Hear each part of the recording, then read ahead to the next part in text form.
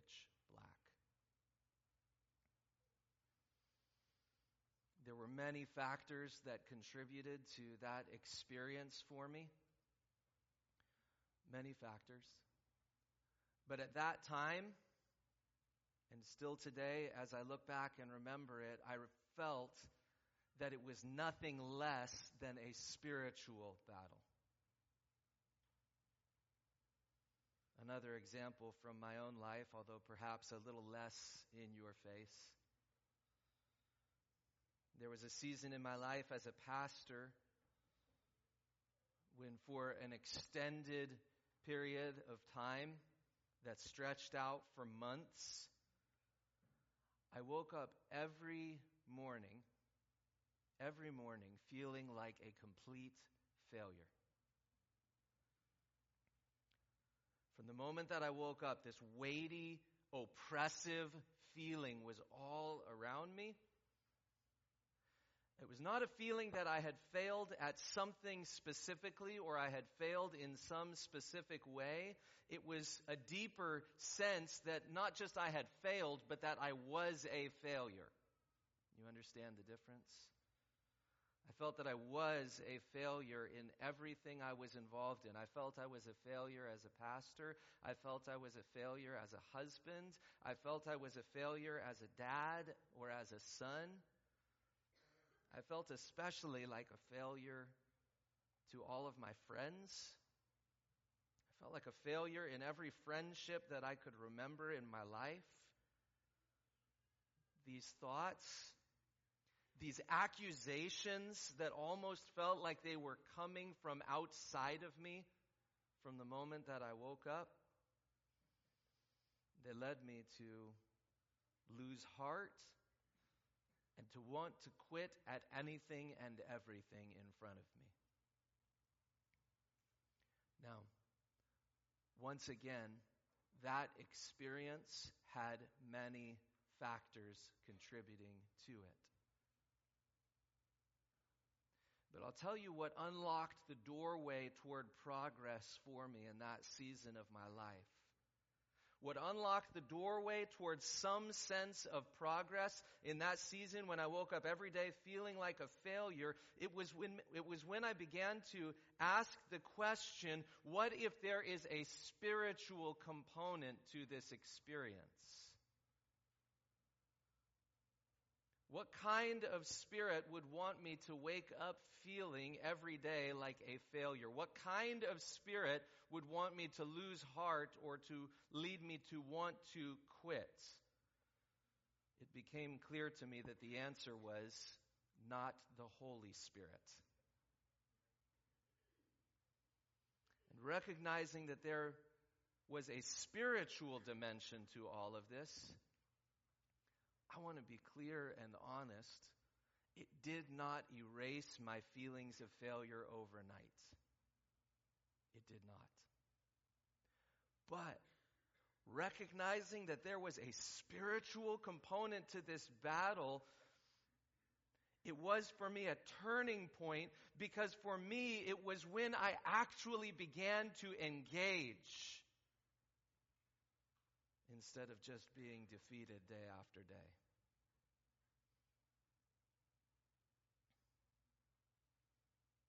I've seen serious spiritual battles in other people's lives as well. Friends battling with addiction or with alcoholic tendencies often talk about how it seems as if there are almost voices from the outside saying, you know that you're going to end up there anyway. Why not just start now?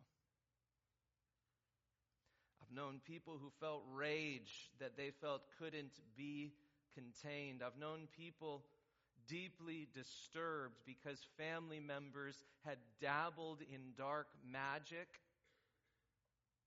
and friends who have felt worried or concerned that their family members' choices have influenced their own life stability. I've talked to people who feel influence from voices that feel every bit as real as anything else.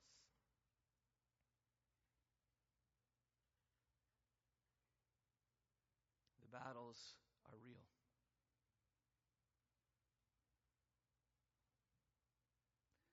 When we think about these kinds of spiritual battles, I think very many of us, at least in the church, would be quick to believe that our friends in places like Africa or Indonesia will encounter spiritual opposition or spiritual battles in the process of representing the gospel of Jesus Christ where they are.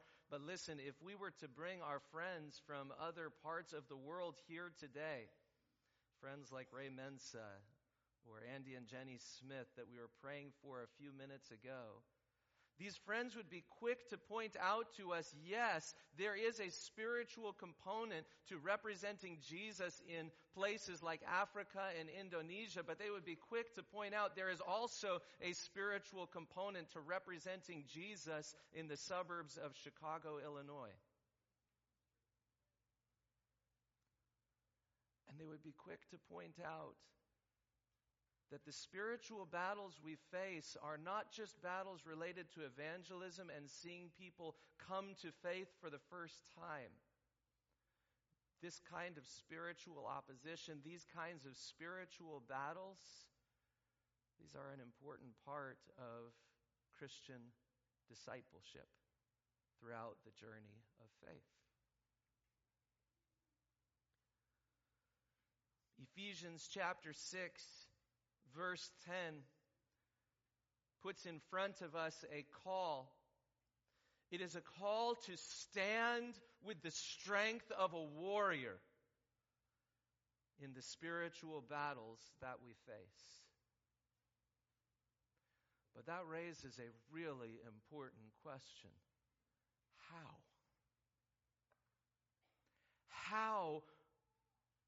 How would we stand with the strength of a warrior in the spiritual battles that we will face? This question is not only important for us today, this question was vitally important for the church in Ephesus, the church that first received this letter to the Ephesians nearly 2,000 years ago. It's interesting to recognize that many people in that church family, many followers of Jesus in the city of Ephesus, were deeply familiar with the powers of darkness even before they became Christians. Acts chapter 19 tells us some of the historical background about how the gospel came to the city of Ephesus. And listen to this one little explanation of part of what it looked like when people first began coming to know Jesus as Lord in the city of Ephesus. Acts chapter 19, verses 18 and 20 say, "Also, many of those who were now believers came," what were they doing? "Confessing and divulging their practices, and a number of those who had practiced magic arts brought their books together and burned them in the sight of all. And they counted the value of these books and found it came to 50,000 pieces of silver. So the word of the Lord continued to increase and prevail mightily." There's a lot of fascinating questions that emerge from those couple of lines. But for now, suffice it to say that in the church in Ephesus, there were many people who were deeply familiar with the powers of darkness even before they became Christians. For them, becoming a Christian meant, in part, turning away from the powers of darkness and turning away from dabbling in this kind of darkness that had once been so much a part of their lives. And then they became Christians, and they began following Jesus as Lord. And then what?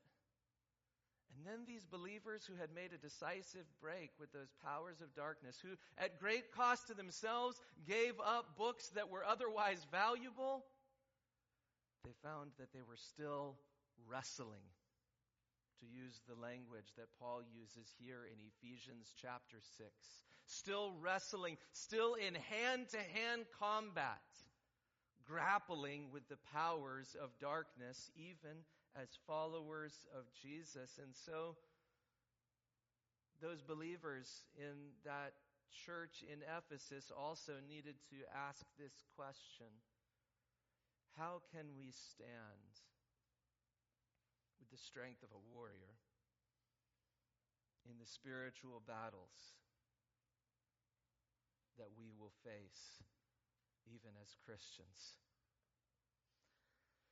And in order to answer that question, what our passage does is it tells us a little bit about the opposition we face, and it tells us a little bit about what Christ provides.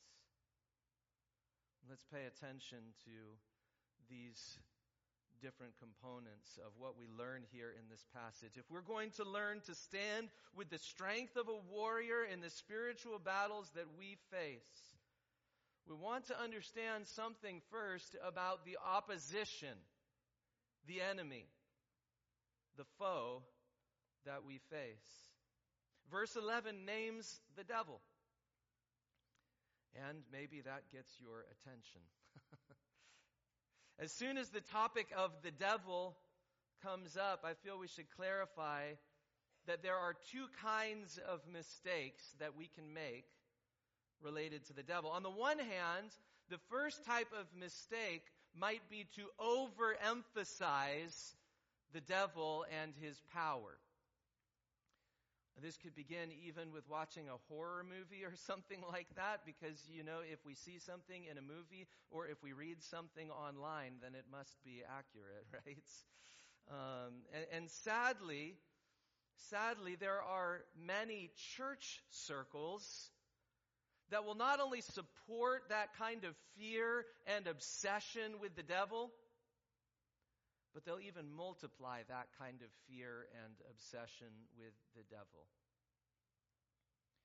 And pretty soon, if we follow that path of kind of paranoid fear and obsessive thinking about the devil and his power, pretty soon, if we follow that trajectory, we find ourselves looking for the devil in every single detail of life. We lose track of how other things play a part as well. And so maybe if we lose our temper and we get angry and we blow up at somebody else, we lose track of the other factors that can play in, and we say, if you get angry, then you need to be delivered from a spirit of anger. That's all there is to it. We lose track of the Bible's call toward responsibility and repentance. We lose track of how other stress factors might be playing a part in life. We lose track of how our personal history and our personal background might play in. We lose track of how our physical embodiment might play a part, low blood sugar or hormones out of control. And instead of paying attention to the multiple factors that might play a part, we simply say, you need to pray away that spirit of anger, or the spirit of whatever it is that ails you today, right? You see, an obsession with the devil and his power, it makes us too one-dimensional, if you will, right? Too simplistic, too narrow in our understanding of how complex our lives really are. So that's one kind of mistake we can make, to overemphasize the devil and his powers. But there's another kind of mistake that we can make, right? The other kind of mistake, as opposed to overemphasizing the devil and his powers, is to underemphasize the devil and his power, and maybe even to try our best to simply ignore the reality of spiritual forces of darkness altogether. Interestingly, this approach also will lead us toward a perspective that is too simplistic, too one-dimensional. Even in the church, we have our own ways of underemphasizing the devil. Maybe we've seen so many people make such a show about demons, and it seemed so fake and so produced and so influenced by Hollywood that we just say, no thanks, not interested. Maybe we've bought into our surrounding culture's approach to things, which treats any discussion of spiritual darkness as something that just sounds like a medieval fairy tale. We'd rather believe in extraterrestrial aliens than the existence of demons. And if we follow that path of underemphasizing the devil and his powers, we'll treat everything as if it's only a sin problem or only a fallen world problem in general. And once again, we end up too narrow, too one-dimensional, too simplistic to account for all of the complexities of our lives in this world that we live in. Of course, our friends in the rest of the world, in Africa, in Latin America, in Asia, in the South Pacific, in the Middle East, folks around the world have no problem believing that there are unseen spiritual forces at work in the world around us. In fact, they find it to be a much deeper way of understanding our world than the one-dimensional, materialistic explanations that have become common in our Western culture. Maybe this should alert us to the fact that our own cultural assumptions might be blinding us on this point. Listen, I'm aware some people might be here today and might be awfully skeptical about the reality of spiritual opposition, the devil, and so forth. And I guess I should say that, in all honesty, I can't prove to you somehow that these unseen forces exist. I can't prove it beyond a shadow of a doubt. But perhaps I can at least leave you with a question. What if there really is more going on in our world around us than our materialistic Western assumptions have led us to believe? Wouldn't you want to be warned? Wouldn't you want to be prepared? The author C.S. Lewis famously opined that the devil, for his part, is equally pleased with either of these mistakes that we've mentioned. He suggests the devil would be equally pleased to leave us terrified of his might or to leave us blissfully ignorant of his tactics. But God does not want us to be uninformed. In the book of Ephesians, God tells us at least 3 things that we need to know about the opposition that we face. I'll hit these kind of quickly here in order to explain this opposition that we face. First of all, the spiritual opposition is powerful. That's why verse 12 says, "For we do not wrestle against flesh and blood, but against rulers, authorities, against cosmic powers over the present darkness, against the spiritual forces of evil in the heavenly places." Now, why this array of terminology? It's to remind us that the opposition we face, the spiritual enemy who is opposed to us, is powerful. Our enemy is a whole army of spiritual forces of darkness, not just one devil running from one person to the next and getting exhausted in the process, but a whole army of spiritual forces of darkness. And they're not charmingly harmless forces like Peeves or Nearly Headless Nick in the Harry Potter series. Rather, they are powerful and formidable opponents. They're comparable to the most powerful rulers and authorities that we know in our realm, except that they operate in a spiritual realm. Martin Luther understood that our opposition is powerful.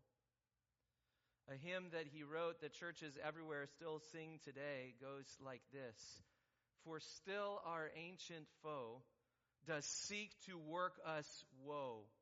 His craft and power are great, and armed with cruel hate, on earth is not his equal."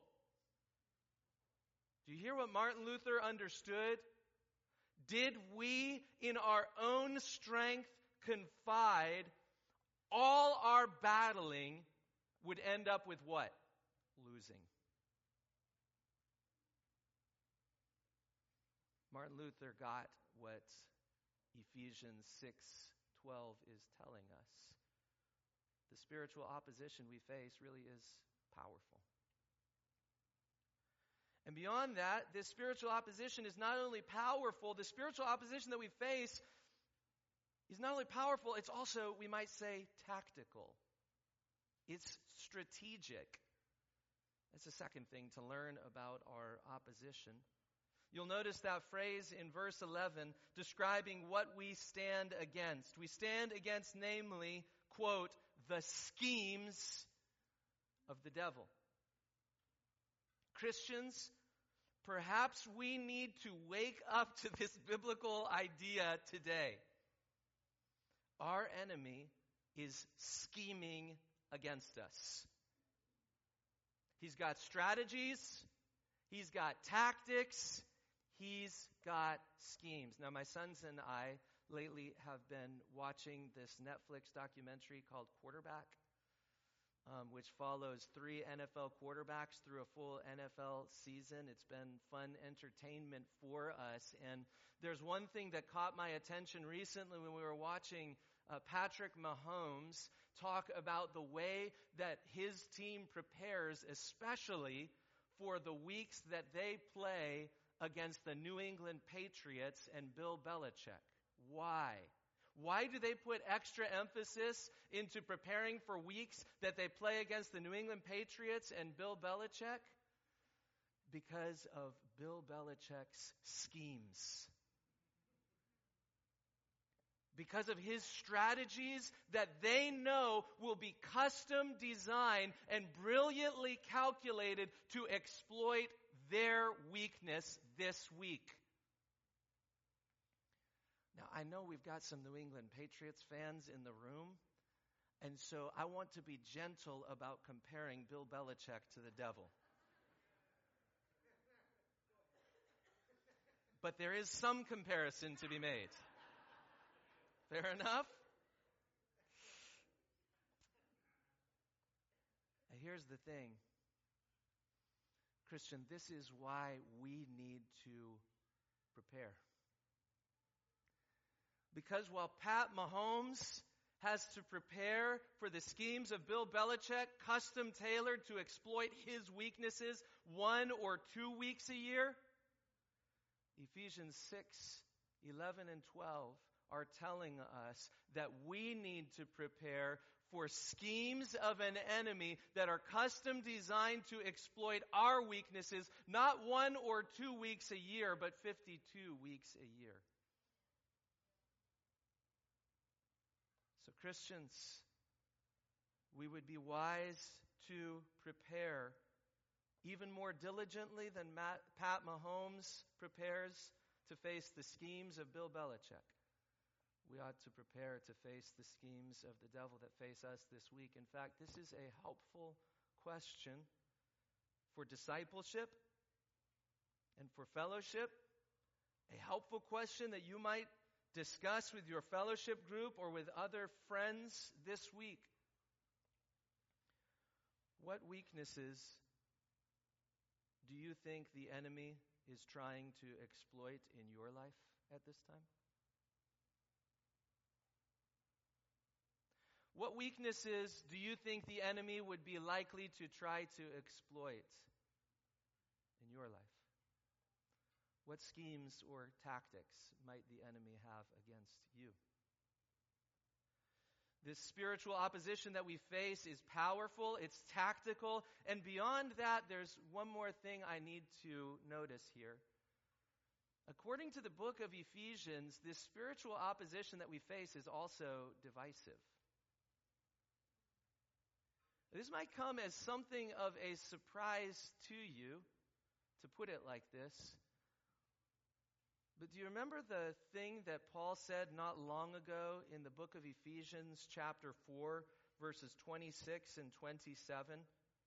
Be angry and do not sin. Do not let the sun go down on your anger, church, and give no opportunity to the devil.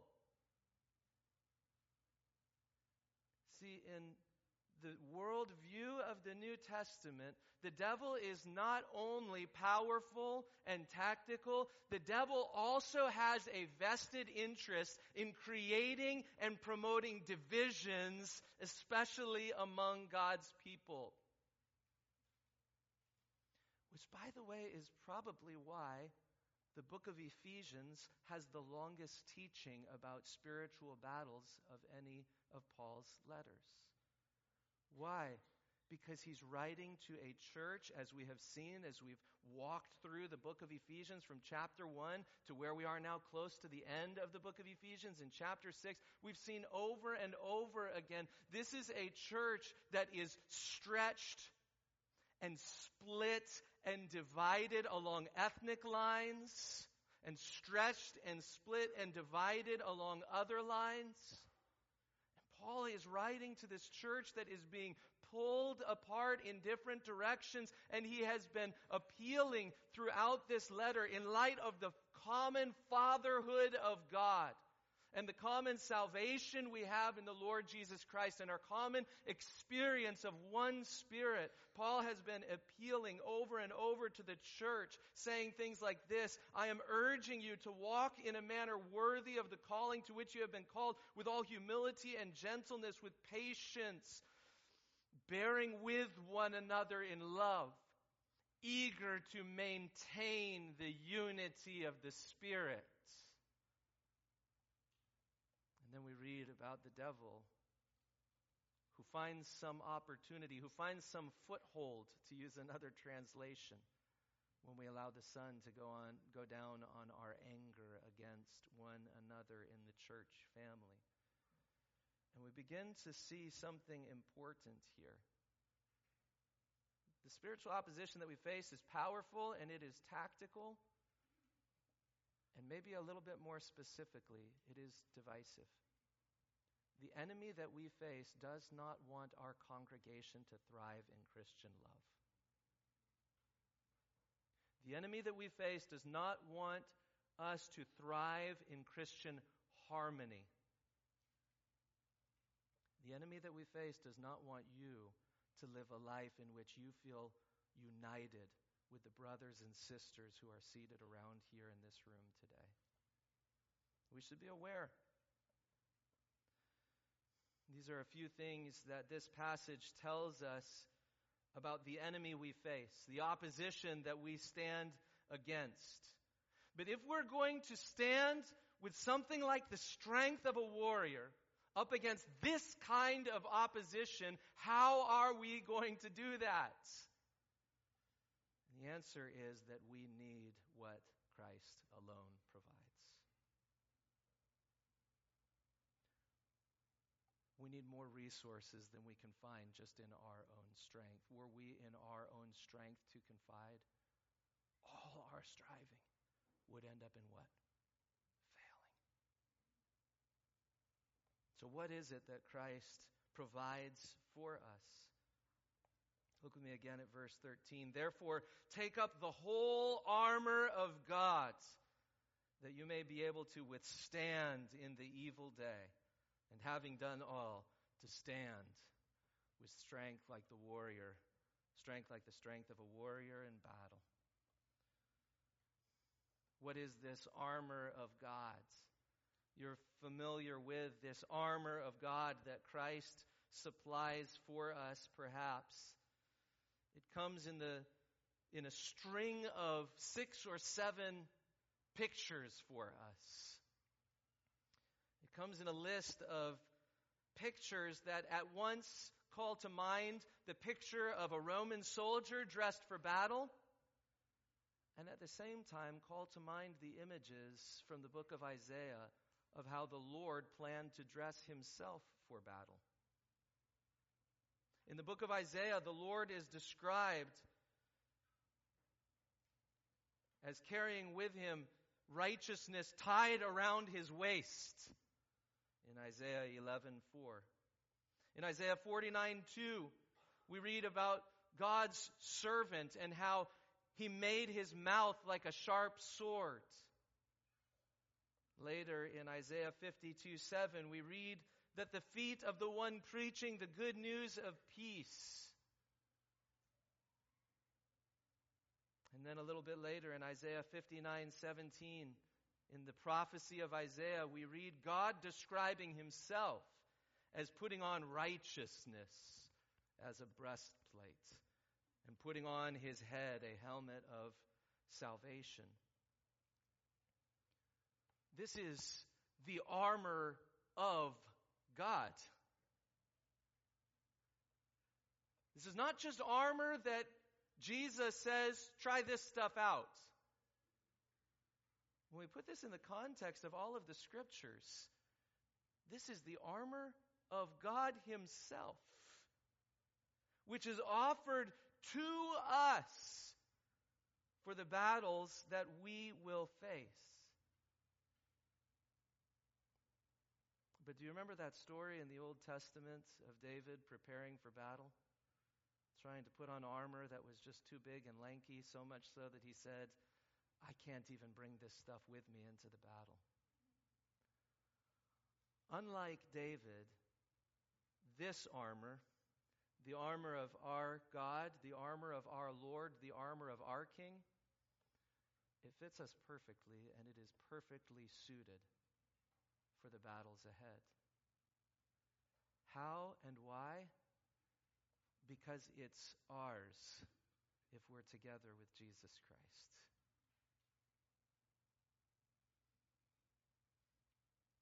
Notice how this armor works. I'll go over this a little bit quickly. Maybe there's a belt of what? Truth. A belt of truth. A belt of what is revealed to be true.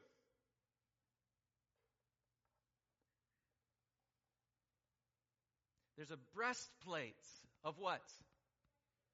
Righteousness.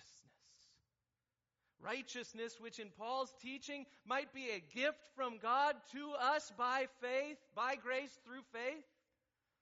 And righteousness, which is what we grow into in our union with Christ over time. There are shoes. And in the ancient world, today we think of shoes as just stylish things you buy online with names like Jordan on the side of them to impress other friends.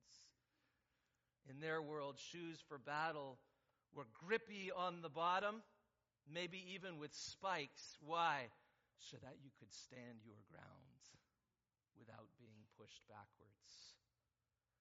Grippy shoes, which represent what? The readiness given by the gospel of peace. Have we heard about truth or righteousness or peace anywhere else in the book of Ephesians so far? All over.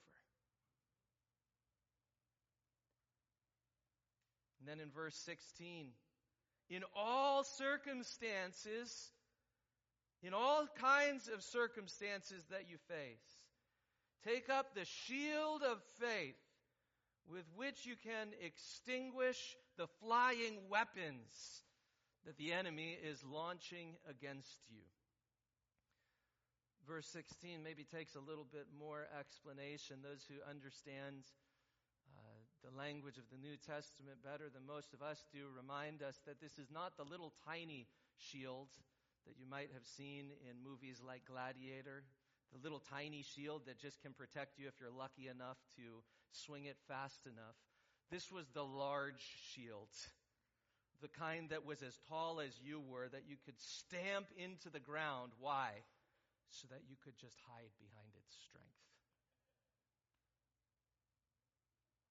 This isn't a weapon that you need to master how to move with cunning and agility. This is a mobile barn, a mobile silo that you can carry.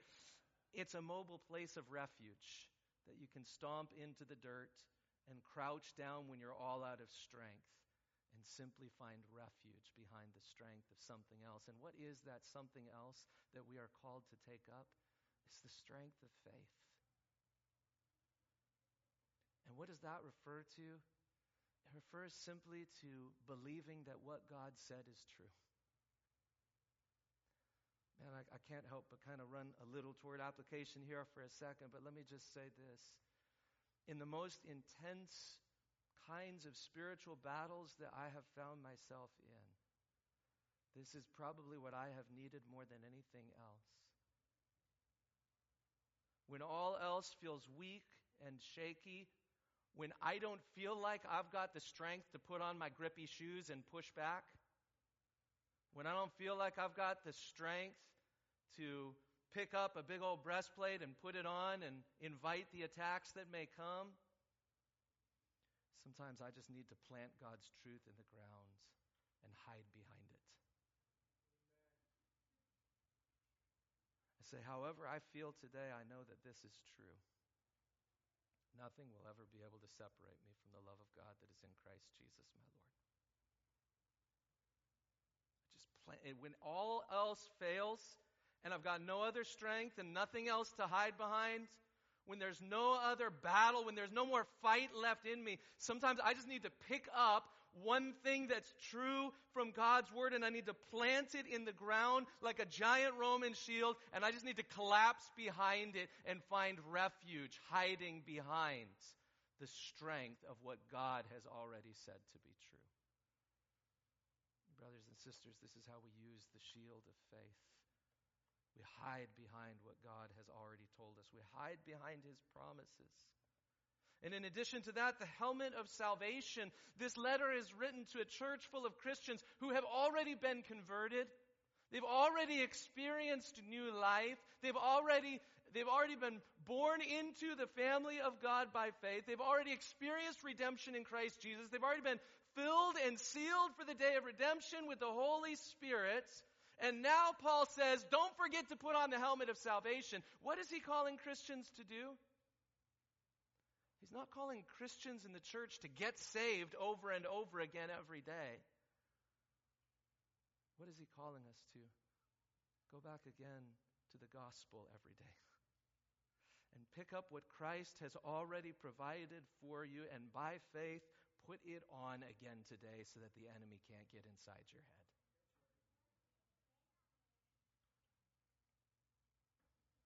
What kind of stuff, I ask, what kind of stuff is Ephesians 6 describing as it's describing the weaponry of God that is provided and given and well-suited for us for the battles ahead? What is the armor of God? It's the good news of Jesus Christ. I'm sorry to be so disappointingly simple, but look at the text. The truth. The righteousness. The faith that we hide behind what God has said to be true.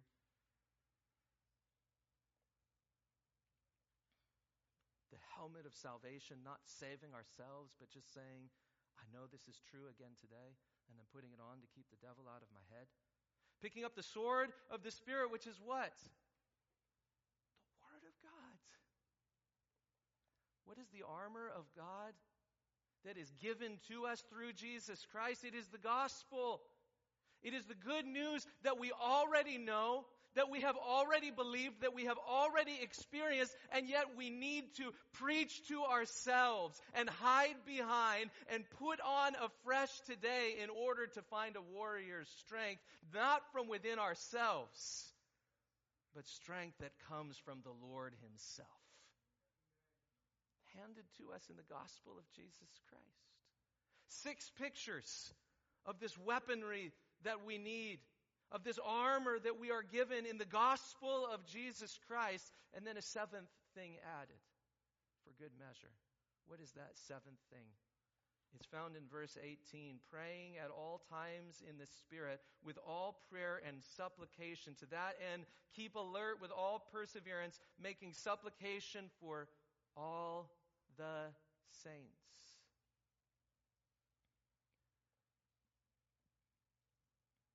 You know what we need for the battles ahead? We need the armor of God, which is ours in the gospel of Jesus Christ. And we need to keep praying for one another. There's something powerful about praying for one another. There's something vital about praying for each other in our church family. There's something vital, so vital about this, that Paul, after listing with 6 word pictures the kinds of armor we need, he says, there's something else that I want you to keep on doing, but I don't even have a word picture for it. But even though I don't have a word picture for it, I got to name it. So put on that armor of God, which is yours in the gospel of Jesus Christ, and keep on praying for each other, brothers and sisters. In fact, Paul goes even further in this beautifully charming moment, right? Sometimes we wrongly think that asking people to pray for us is what we do only if we're like baby Christians or weak sauce Christians or whatever, right? But what does Paul do here? And by the way, if you don't know much about the New Testament, let me just say, Paul is not a baby Christian and he's not a weak sauce Christian, okay? Fair enough? What does Paul do in verse 20? In verse 19. He says, and also, would you pray for me?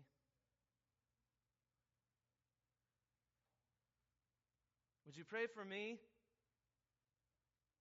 For boldness in proclaiming the mystery of the gospel, that I might declare it boldly as I might speak? I wonder when the last time was that you asked another Christian or another group of Christians, would you please pray for me? And I wonder what it is that makes it so difficult for us to do that. Could that itself be one of the schemes of the enemy?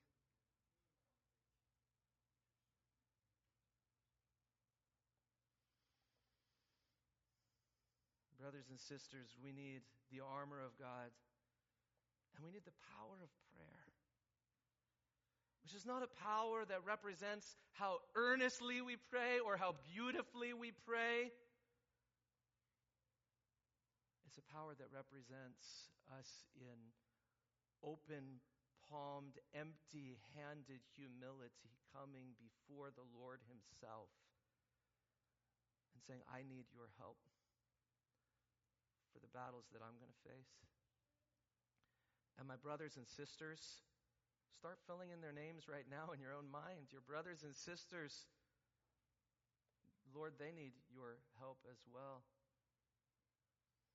And then we go to others and we say, would you pray for me for the battles that I'm going to face? And in the midst of this, the New Testament seems to believe that it is possible for an ordinary church, like the church in Ephesus, or an ordinary congregation like this one here today. The New Testament seems to believe that with the resources that the Lord has provided, we truly are able to stand with the strength of a warrior against the opposition that we will face. But how? Here's the answer. Only with the strength of Christ Himself. In a way, the whole passage is bound up in a few words in verse 10. Finally, be strong with your own resources? No. Be strong with your own willpower? No. Finally, be strong with your own habits? No. Habits are great. Finally, be strong with how well you can fight these battles? No. Finally, be strong in the Lord and with the strength of His might.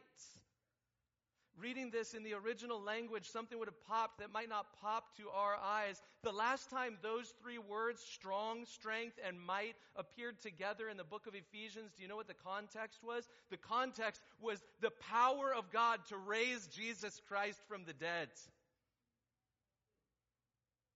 And now Paul looks at a local church, a congregation of people who are going to face battles, who are being torn apart by the schemes of the devil. And he says, I'm calling you to stand with the strength of a warrior. How are you going to do that? With the resurrection power of Jesus Christ Himself clothing you, and no other way. Listen, were we in our own strength to confide all our striving against the schemes of the enemy? All our striving to stay united? All our striving to represent the love of God and the message of hope that is found in the gospel of Jesus Christ here in Aurora and to the ends of the earth? If we were in our own strength to confide, all our striving would be losing.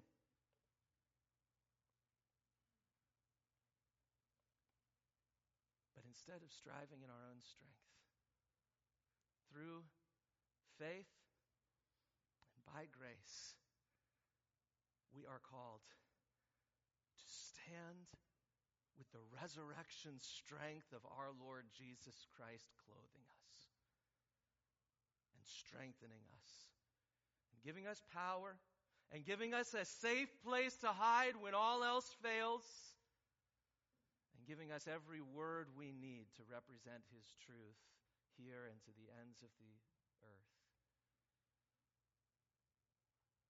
We're called to live and to stand with the strength of a soldier in the face of the battles that we will face. How?